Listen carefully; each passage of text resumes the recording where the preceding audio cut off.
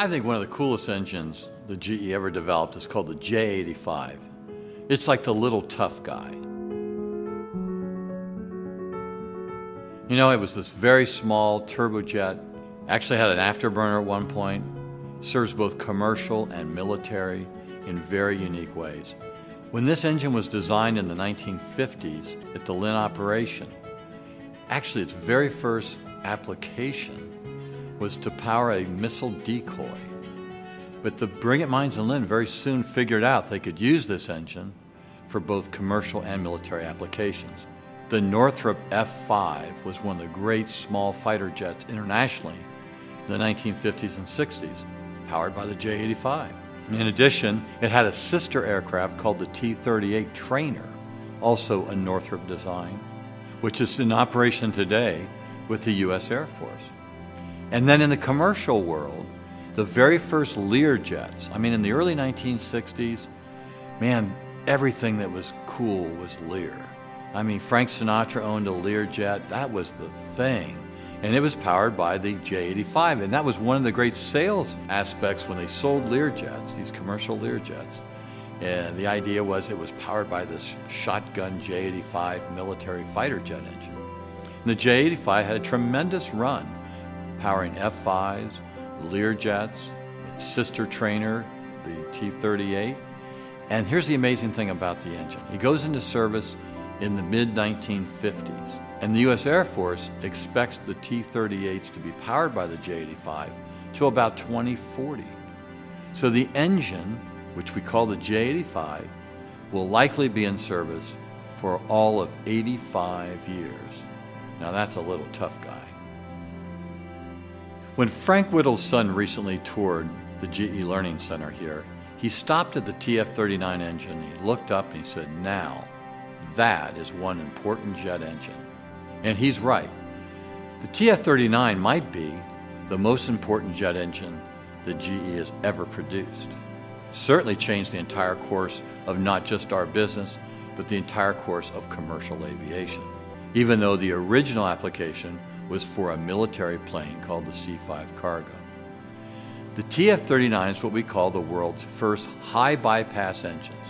Now, there had been bypass turbofans around before that, but what makes the TF39 unique is it has a ratio of 8-to-1. What that means is that 8 times as much air pulled through the front fan moves around the outside of the engine as the air that actually goes through the engine. 8 times as much air goes around the outside. The TF39 was a very revolutionary design and required all kinds of technology because you have this gigantic front fan and you had to find technology to pull that thing. The concept really draws from all kinds of GE technologies. GE was involved in early lift fan technology in the 1960s, where you would put 2 fans within the wings of a Ryan aircraft and lift it straight up, the vertical lift concept.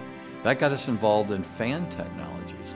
And finally, at one point in the early 1960s, we took a large fan, we put it on its side, we attached it to a J79 engine to really drive this concept of a turbofan and high bypass efficiencies.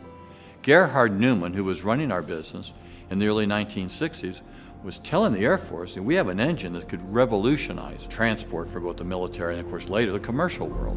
And that is what we call the TF39.